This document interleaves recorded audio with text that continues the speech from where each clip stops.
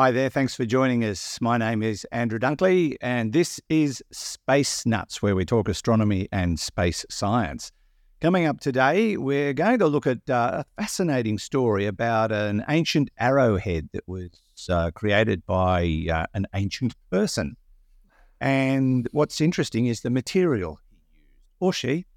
We'll also be looking back at a story we did last week about that African meteorite that was found in the desert. Well, now a question's been asked as to whether or not there's another piece of iron floating around in space that was put there by an impact or an explosion of some kind. There's also news about how Mars is spinning, and there's been a bit of a discovery by the InSight rover, or the InSight mission. And we'll do a whole bunch of other stuff as well, including audience questions coming up on this episode of Space Nuts. 15 seconds. Guidance is internal. 10, 9. Ignition sequence start. Space Nuts. 5, 4, 3, 2. 1, 2, 3, 4, 5, 5, 4, 3, 2, 1. Space Nuts. Astronauts report it feels good. And joining us, as always, is his good self, Professor Fred Watson, astronomer at large. Hi, Fred. Hello, Andrew. How are you doing today? I am well, sir. How are you? Yeah, all right, thanks. As you can see, the cupboards are bare at my place. Yes, it's looking very, very bleak at your place. Yes, we're packing. We're getting ready for the big move. I mean, we don't have to move for another few weeks, but my lovely wife, Judy, loves to be organised. Well, look, when it comes to a house move, it's the only way. Because if you leave everything to the last minute, it's total chaos and you don't know what you're doing. It always is. And you end up very grumpy. Well, we've already done that bit. Well, you started grumpy. You might not be grumpy by the end of it. That's a good sign. I think it'll just be, a standard level of grumpiness until it's all over. Yeah, well, maybe that's right. Yes. I think that'll be the way to go. Now, we've got a fair bit to talk about today. I love this story about the Bronze Age arrowhead, which was not made of bronze, by the way. But it's what they've discovered about it that I find fascinating. Now, do we know when this arrowhead was found originally? We'll say a while ago. It was, yes. Yes. No, we probably do know, but I don't. So that wasn't the question that I was expecting you to ask me. The question that I thought you were going to ask me was, when was it made? And the answer is probably about 3,000 years ago. But 3,000 years ago is not when it was found, so that's the wrong answer. Right, okay. But 3,000 years ago, somebody found a rock and went, oh, this looks good for making arrowheads. Yeah, that's right. They said it with that accent too. And then they did make one, and who knows where it ended up, but they've found it and analysed it and gone, hang on a minute, something's different here. So what's the story? It's a really interesting one that kind of casts light on the way metals were used back in those early times. And we know, for example, that in Egyptian times, when, we're talking now 4,000 years ago, when the pyramids were being built and things of that sort, iron was actually more precious than gold. And the reason was that nobody had worked out how to turn iron ore into iron at that time. But gold could be dug out as lumps of gold. As we know, gold nuggets are still occasionally found. Yes. They are metallic gold. So to find a lump of iron on the surface of the Earth was a huge thing in ancient times, because here was a metal that nobody knew how to make, but you could find lumps of it, and you could kind of, by hacking away at it, cut it up and fabricate it into useful things. And one of the reason why I mentioned Egypt is that one of the very, very ornate daggers that was buried with Tutankhamun has a blade made of meteoritic iron. So this is iron that has fallen from the sky. And I think, in some ways, to make something like that for a king out of a lump of iron that you think has fallen from the sky, that makes perfect sense because it's blessed by the gods and all the rest of it. So meteoritic iron was extremely precious and was used quite widely in the Middle East for things like tools, for weapons, things of that sort. Yeah. Now, the reason why this bronze arrowhead is worthy of note is that most of those artifacts have been found principally in the Middle East and actually in Asia as well, whereas this object was dug up in Switzerland. 19th century it was found. Thank you. I should have read that because it was right in front of me. Oh, dear me. How do we get away with this, Andrew? I don't know. Just blunder through, make it up as we go along.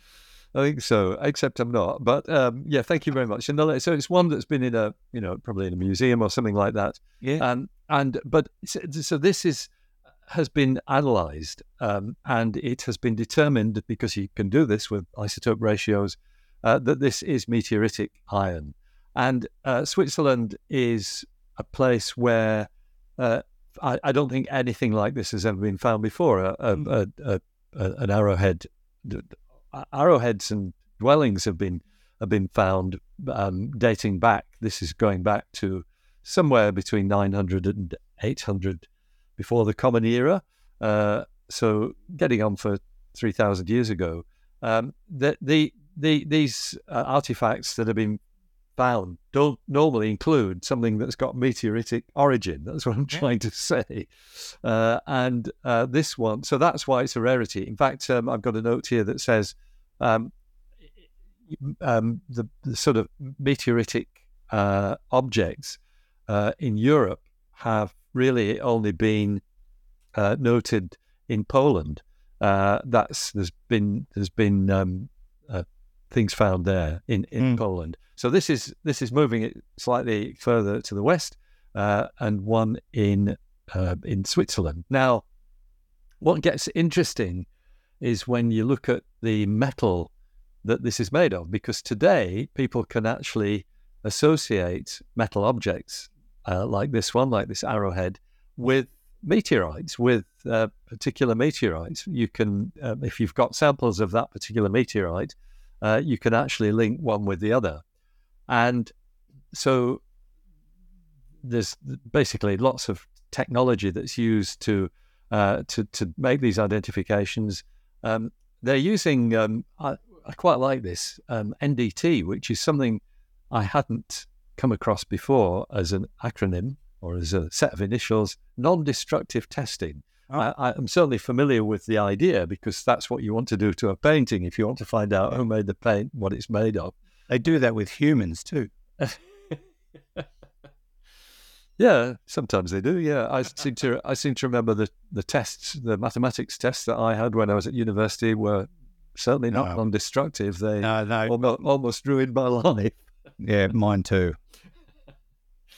Yeah. Anyway, so non-destructive testing is being used, and it means things like, very clever stuff, using muons, subatomic particles, to induce X-ray emission, and that kind of technology is something that would certainly not have been available to the 19th century scientists and archaeologists who found this metal arrowhead.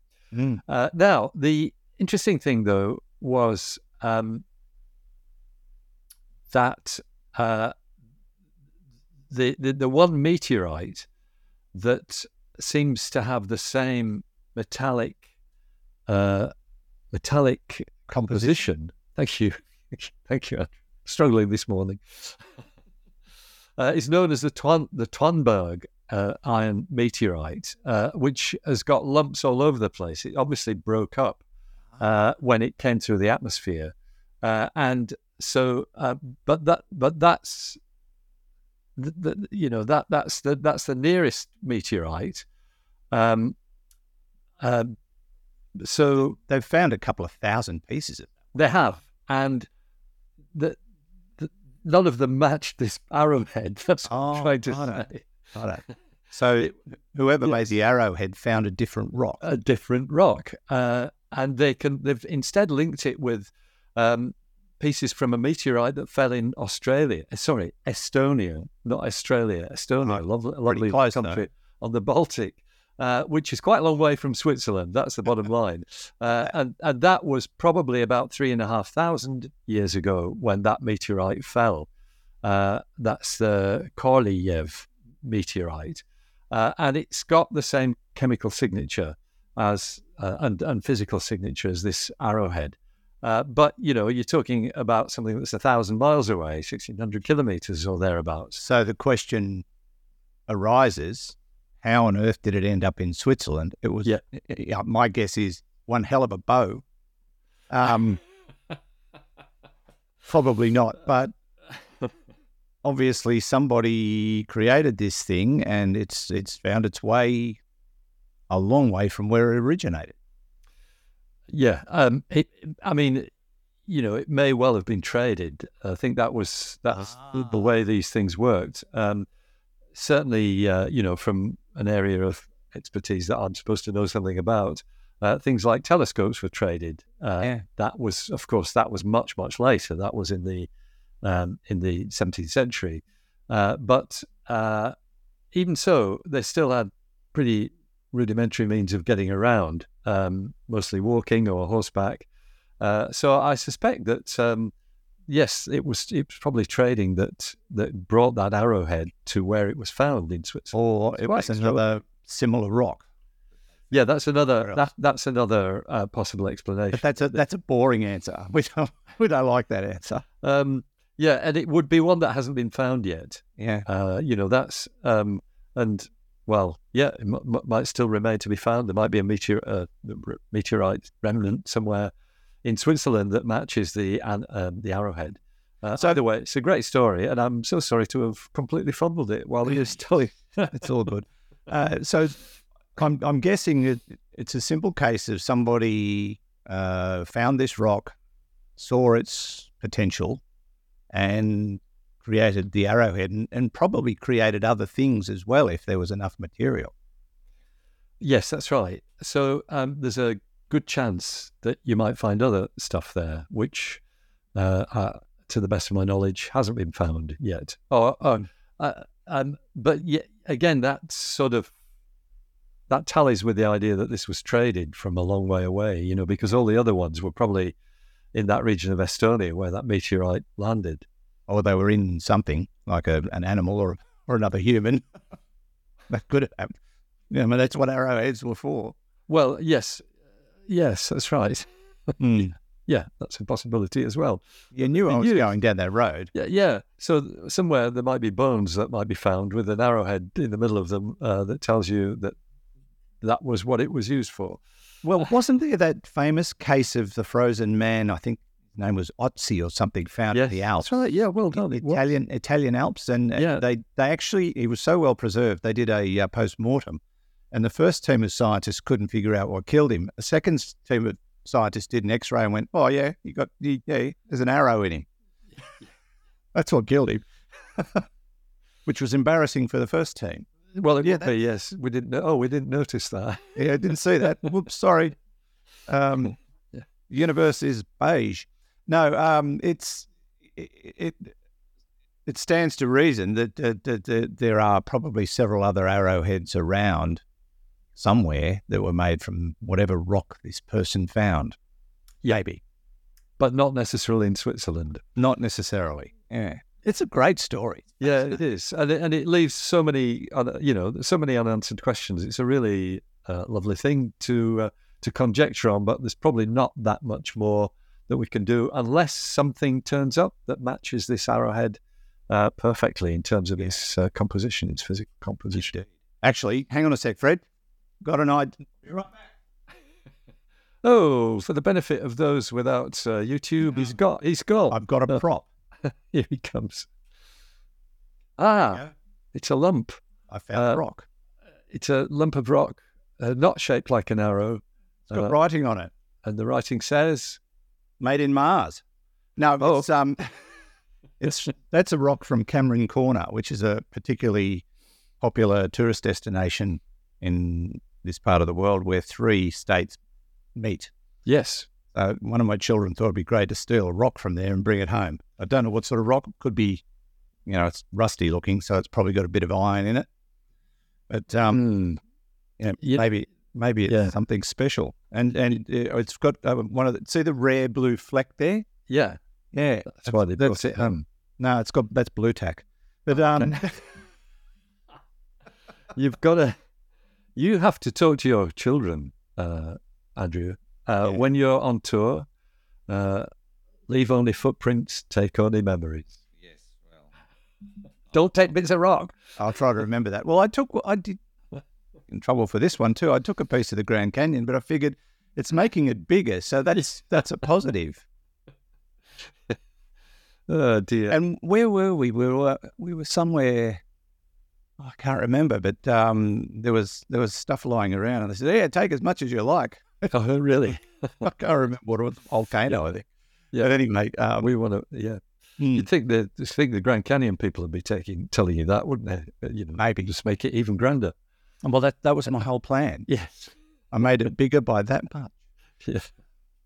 All right. The fascinating story, and hopefully we will find other relics and be able to connect them to this particular piece of Arrowhead.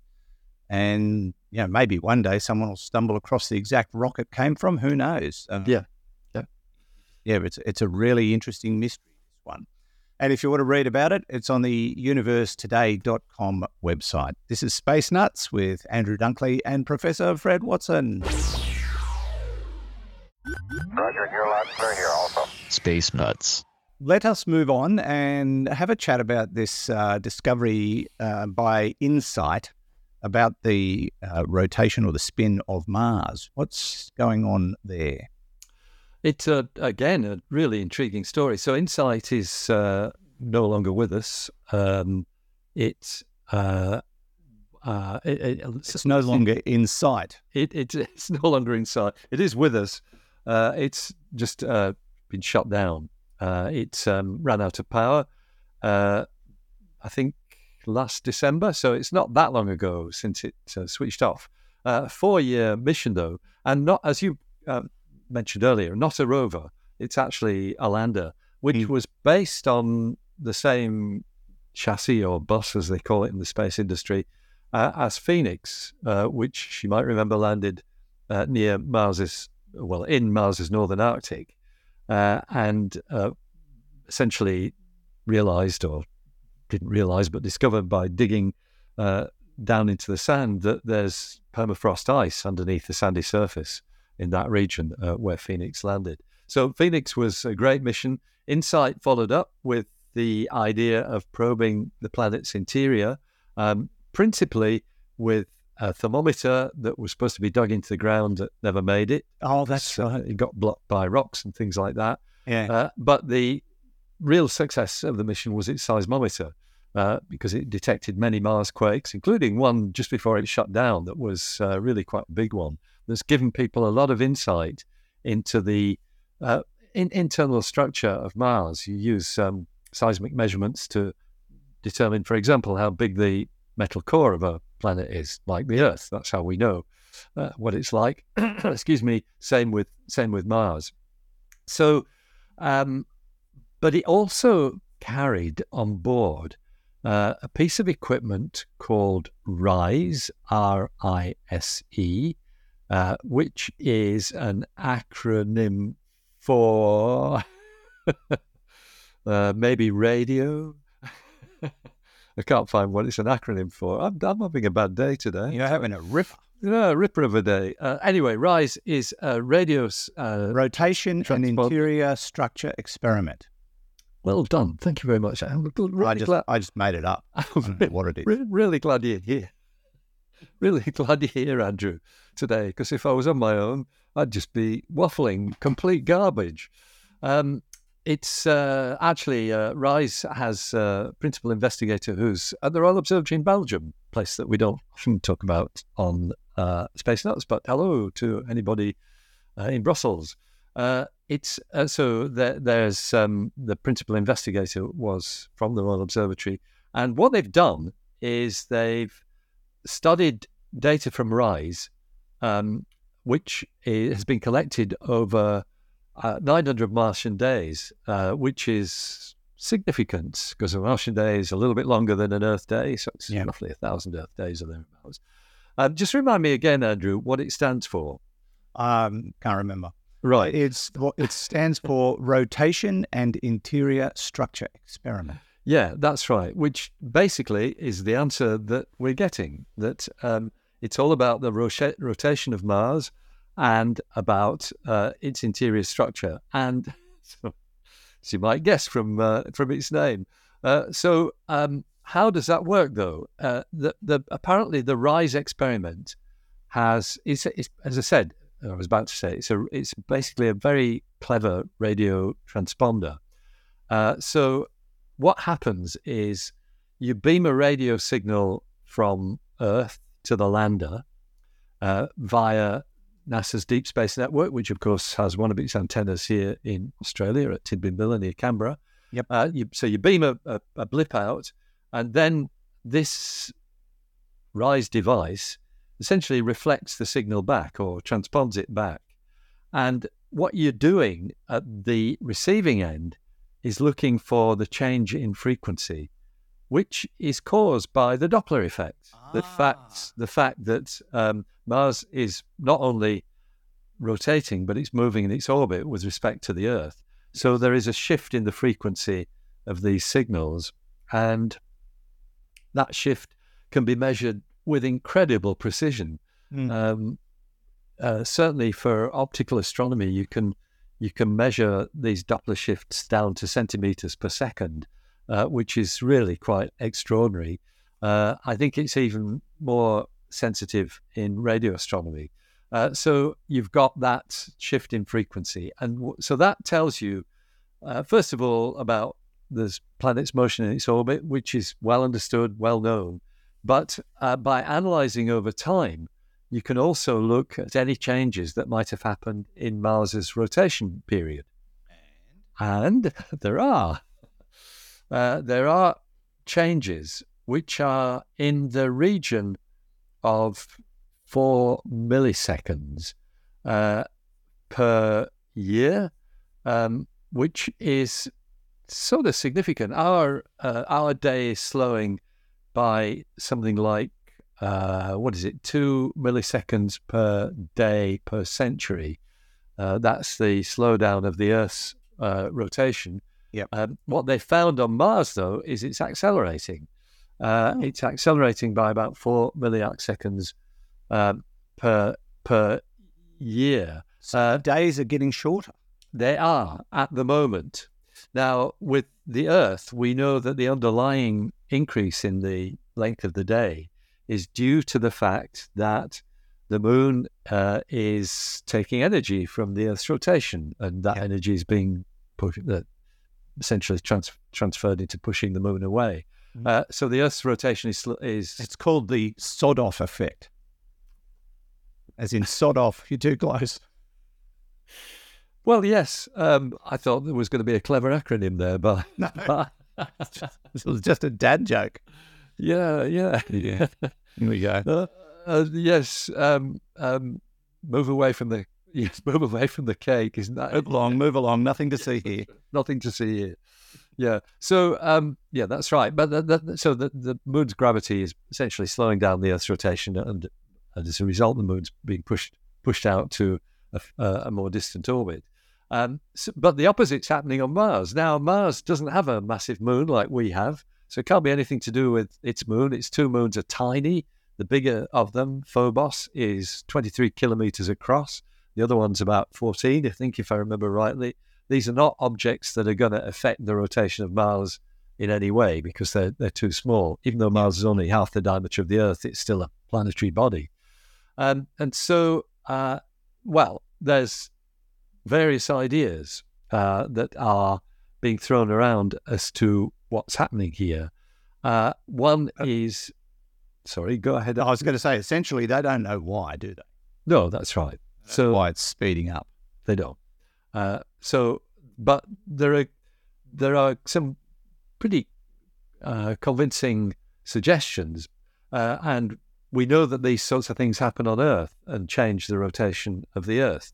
One of the things that changes it is the movement of ocean currents. They don't have ocean currents anymore on Mars. They might have had 4 billion years ago, but they don't now. And but one of them is the way ice is accumulating, this is on the polar ice caps. Where does it come from? Well, there is small amounts of water vapor in the atmosphere. There's also carbon dioxide in the atmosphere, which contributes to the Martian ice caps. Solid carbon dioxide, because the temperature is cold enough to allow that to happen. Another suggestion, which is something we think is happening in Greenland here on Earth, what's called post-glacial rebound, where ice melts, but that means that the mass of ice on top of a landmass is reducing, so the landmass is rising. Bouncing back. I've seen that effect when we were in New Zealand in January, around the bay, the southern area of New Zealand, where all those areas were forged out by glaciers. You still see the rebound effect happening, because you can see the fact that the sea level's changing, I guess. Yes, the emergence of the bedrock, I suppose. Yes, that's right. Yeah. So that's the bottom line, that it's a discovery that's waiting to be made in terms of what it's all about. The interesting thing will be, and unfortunately this won't be able to happen because RISE is no longer operational, but in another 900 days you might find it's going the other way, which would be interesting, because that would knock on the head the idea of it being post-glacial land rise or things of that sort, which tends to take place over very long periods of time. Anyway, that's all conjecture that is probably of no value whatsoever. But the bottom line is, the Martian day is getting shorter. Now, there is another thing that RISE has been able to use to measure, and that's something we call nutation, well known in worlds of astronomy. It's a sort of wandering of the pole of a planet. The Earth nutates as well; it has nutation, and by measuring the nutation on Mars, what these scientists have done is actually use it to determine the size of Mars's iron core, because it's thought that nutation is due to the sloshing around of the liquid in its core. And so it turns out from these data that the core has probably got a radius of about 1,800 kilometers. Something like 3,600 kilometers in diameter. Now, which I believe was a lot bigger than they expected. Is that right? Yes. I think that, but it tallies also with the seismic measurements which have been made, because the seismic measurements let you look at the diameter too of the core of Mars, and it turns out that these measurements are actually in reasonably good agreement, in the region of 1,800 kilometers radius. But it is actually quite big compared with Mars itself. So it is a big core. In comparison with the Earth's core. So the one final thing is that they actually find the core is not, we think of the core of a planet as being perfectly spherical, but it's not. It's slightly different, not by much, but it's slightly different. And the RISE data actually let you see the difference from a sphere that the core shape has. And what they're suggesting here is that for this to be the case, there must be slightly higher or lower density regions maybe not in the core itself, but in the mantle. That's the rocky the rocky covering of the Martian core, which of course has the crust on top of that. So look, it's a really interesting story. There's things about your favorite planet, Mars, that we're still learning about, Andrew. Yes, indeed. You can read all about it on the phys.org website. That's phys.org. I have another theory as to why Mars might be spinning faster. All the junk we're landing there. Knock it out of kilter. It could knock it out of kilter, but I would have thought that would have made it spin slower because you're putting more mass on the surface. Yeah. Depends on the impact angle. Well, it depends on the impact angle. There's that as well, yes. All right. Yes, another fascinating discovery about Mars, and we keep on making them. We haven't found the life yet, but we're still working on that one. This is Space Nuts. Andrew Dunkley here with Professor Fred Watson.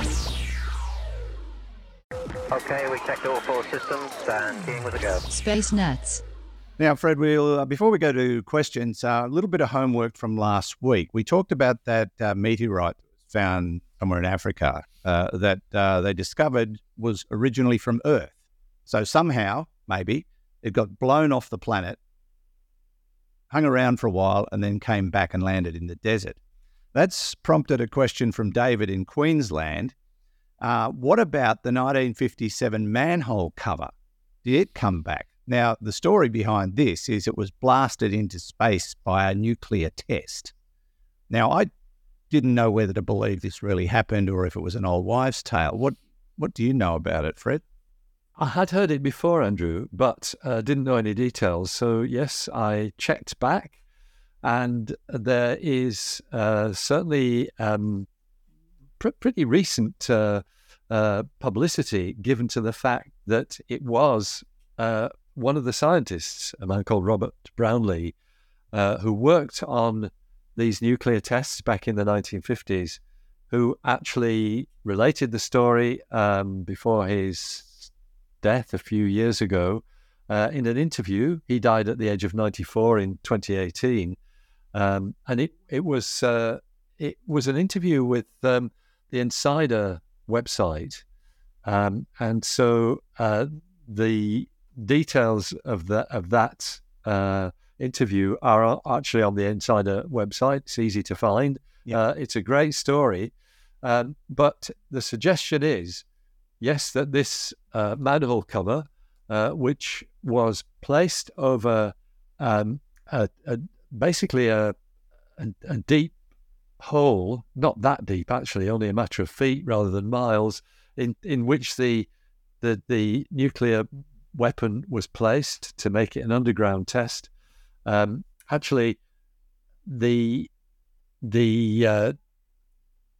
were 2 of these tests, Andrew. They were called Pascal A and B. Pascal A was placed in a very deep hole, 485 feet, with an iron cap on it. But the second one was more shallow. I beg your pardon, was deeper still, 500 feet.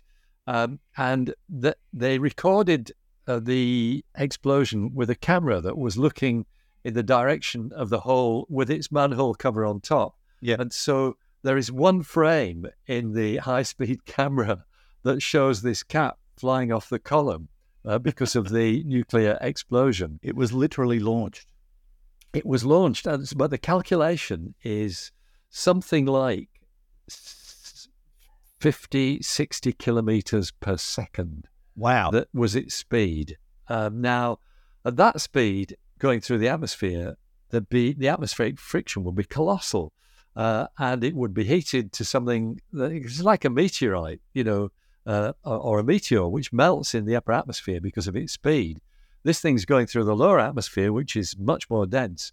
I wouldn't mind betting that it just vaporized. So for it to be, I mean, that 50 or 60 kilometers per second is 5 times the Earth's escape velocity. So if it made it to the top of the atmosphere intact, it wouldn't be coming back. No, it could still be hurtling out in could knows where. So so it could be the first human-made object into space, because of course that was in August 1957. And Sputnik 1 was launched in October 1957. So Maybe, maybe. Maybe it's just a conspiracy so that the Americans say, hey, we were first. Well, we were first. There's always a possibility. It's a great story. I did a quiz question about it once years and years ago, and I just found the whole story quite fascinating. I'd like to think it's out there somewhere, but it'll probably, swirl around for a while and then go into someone else's atmosphere and plop someone on the head. Yeah. And I'll say, oi, where'd that come from? Yes. What the hell is it? Yeah. Oh, it's radioactive. Well, there's another problem. Yeah, that's right. This means war. Yes. Well, it could be, yeah. Declaration of war. So the simple answer to David's question is it probably didn't come back if it got out, but it may well have been vaporized in the process. Yeah, it's a fascinating story. I'd like to find more about that, and I'll do my... I love the story. I think that's really, really interesting. Thanks, David. Let's move on to a question now from Andrew, who's asking a question that I predicted a couple of weeks ago. Hello, Fred and Andrew. This is Andrew from Melbourne again. I've just been thinking about this new or fairly recent paper about the age of the universe potentially being twice as long as we thought it was. And from what I've read, it seems to be depending on a thing called tired light. And as I understand it, that's related to light losing energy because it interacts with particles along the way, along the path of travel. But that interaction, I think, should be actually scattering the light, shouldn't it? Or is it when light gets absorbed and loses a bit of energy, does it go off in the same direction? Really curious about that one. Hopefully you can get to it soon. Love your program. Been listening since the very first episode. Bye now. Wow. You must have a lot of spare time. Thanks, Andrew. The answer is we don't know. Patient man. We don't know at all. Can't do anything. Next question. Tired light. Yeah. Look, tired light's it's a bit vague about exactly the mechanism because it was never really accepted. There were a few scientists who thought that the redshift could be interpreted as being a tired light phenomenon rather than due to the expansion of the universe stretching the light waves. I have to say that things I've read in the wake of that paper about the universe perhaps being twice as old as we thought it was, because the scientists who worked it out did it by means of a combination of tired light and the expansion of the universe. I think it's been regarded as not essentially prima facie evidence that the universe is twice as old as we thought it was, as just one possible interpretation of the data, but one that's got no more value than any other random interpretation.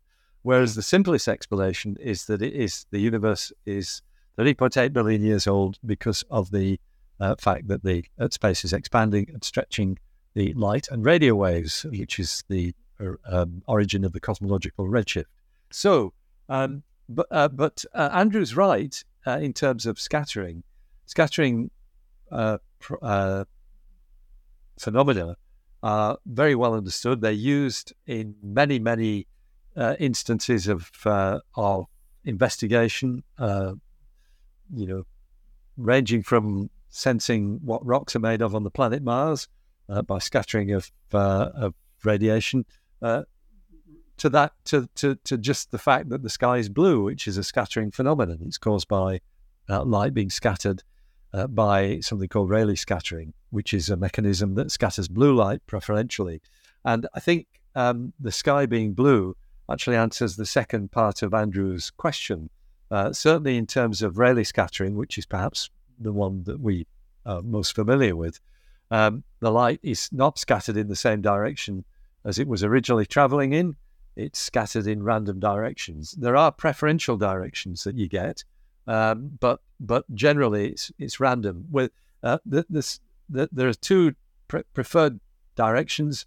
What are called forward scattering, where things are generally going in the same direction as the photons were originally travelling, so the scattered photons roughly go in the same direction, forward scattering. but they can also be backscattered, which means they're going the opposite direction from which they were traveling. So it's a random sort of stochastic process.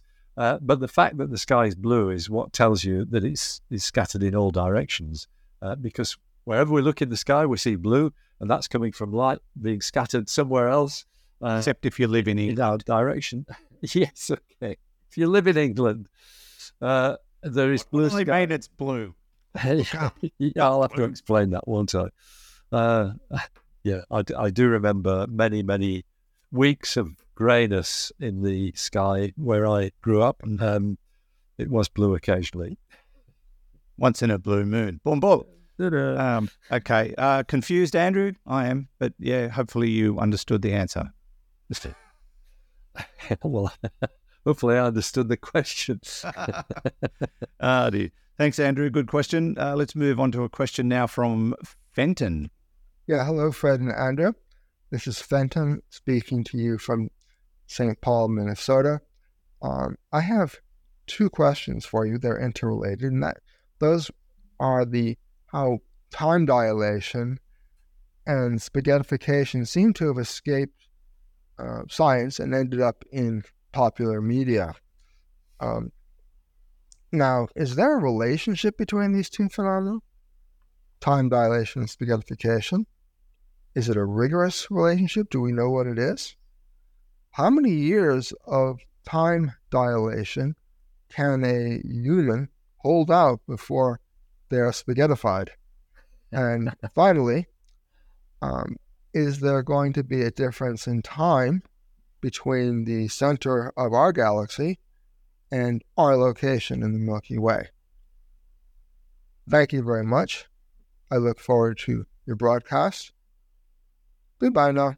Thank you, Fenton. I think the last part of his question we did get recently, and the answer was yes, about the difference in time related on where you sit in the galaxy. But let's go to the first bit first. Time dilation, spaghettification, are they related? If so, in what way, and what happens? Yes, so they're both relativistic phenomena, but they are different in the sense that spaghettification is something that definitely happens to you when you fall into a black hole. Yeah. Time dilation depends on your frame of reference.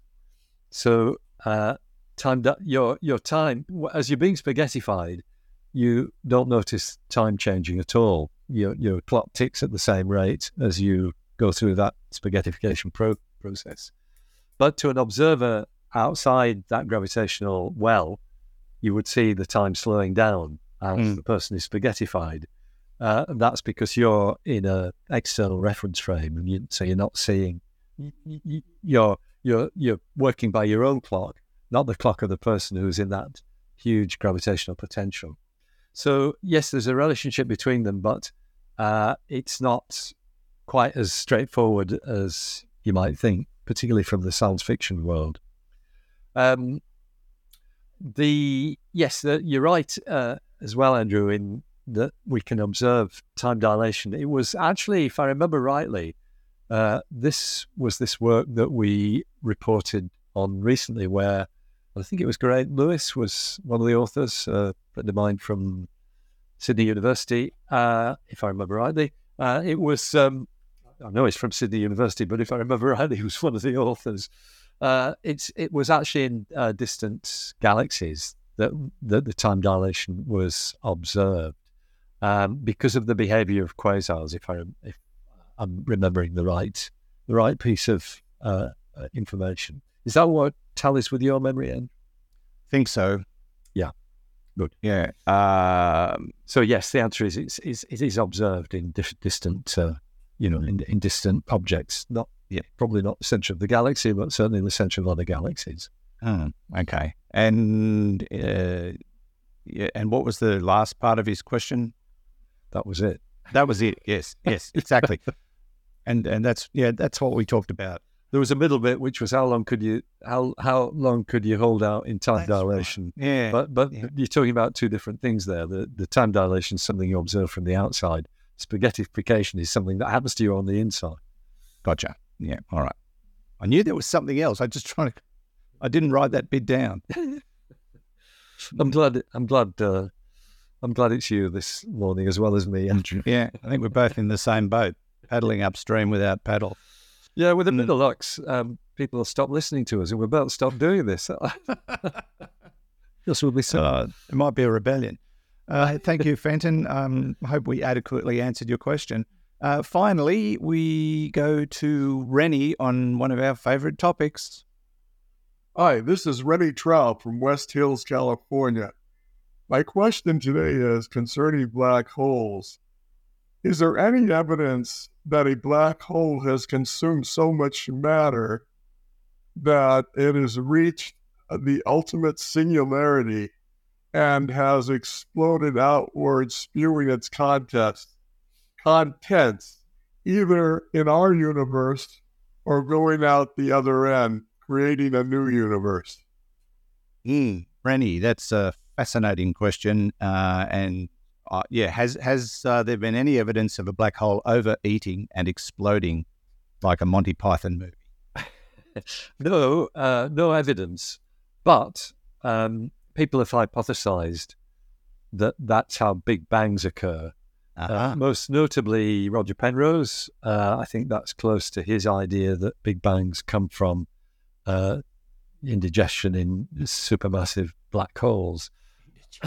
Yeah, that's as long as they're not diarrhea, then we're all in trouble.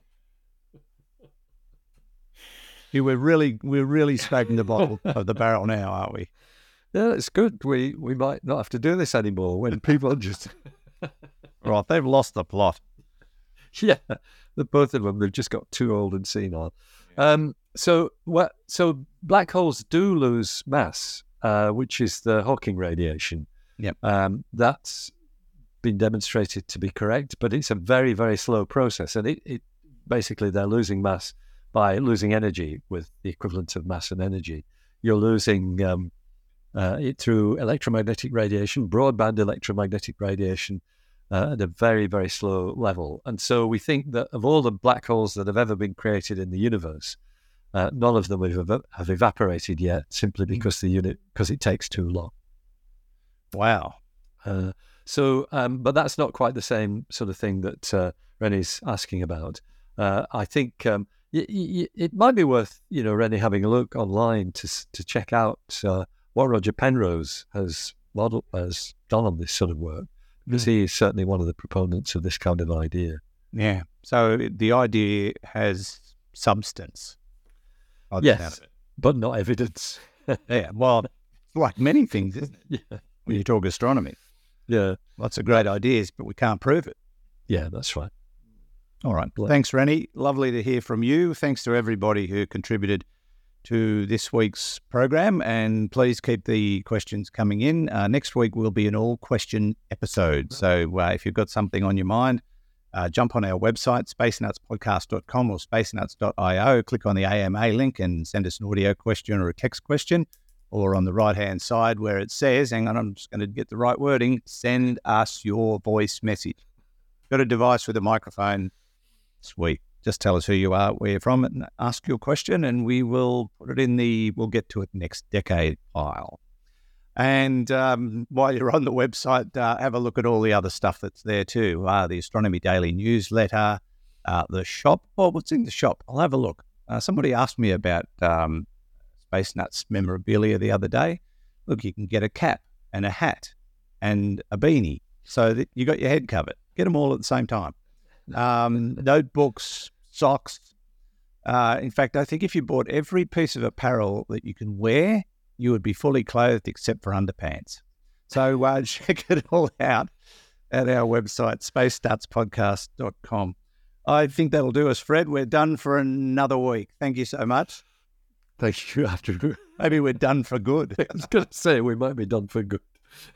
Oh, dear. Oh, well, there you go. That's why they call us Space Nuts. Yes, that's exactly right. All right. We'll see you soon, Fred. Thank you. Sounds great. Take care, Andrew. Cheers. Fred Watson, astronomer at large, part of the team here at Space Nuts, and on his best behaviour this week for a change, Hugh in the studio. And from me, Andrew Dunkley, thanks for joining us. Looking forward to your company on the next episode of Space Nuts. Bye-bye. Space Nuts. You've been listening to the Space Nuts podcast. Mission complete, Houston. Available at Apple Podcasts, Google Podcasts, Spotify, iHeartRadio, or your favorite podcast player. You can also stream on demand at Bytes.com. This has been another quality podcast production from Bytes.com.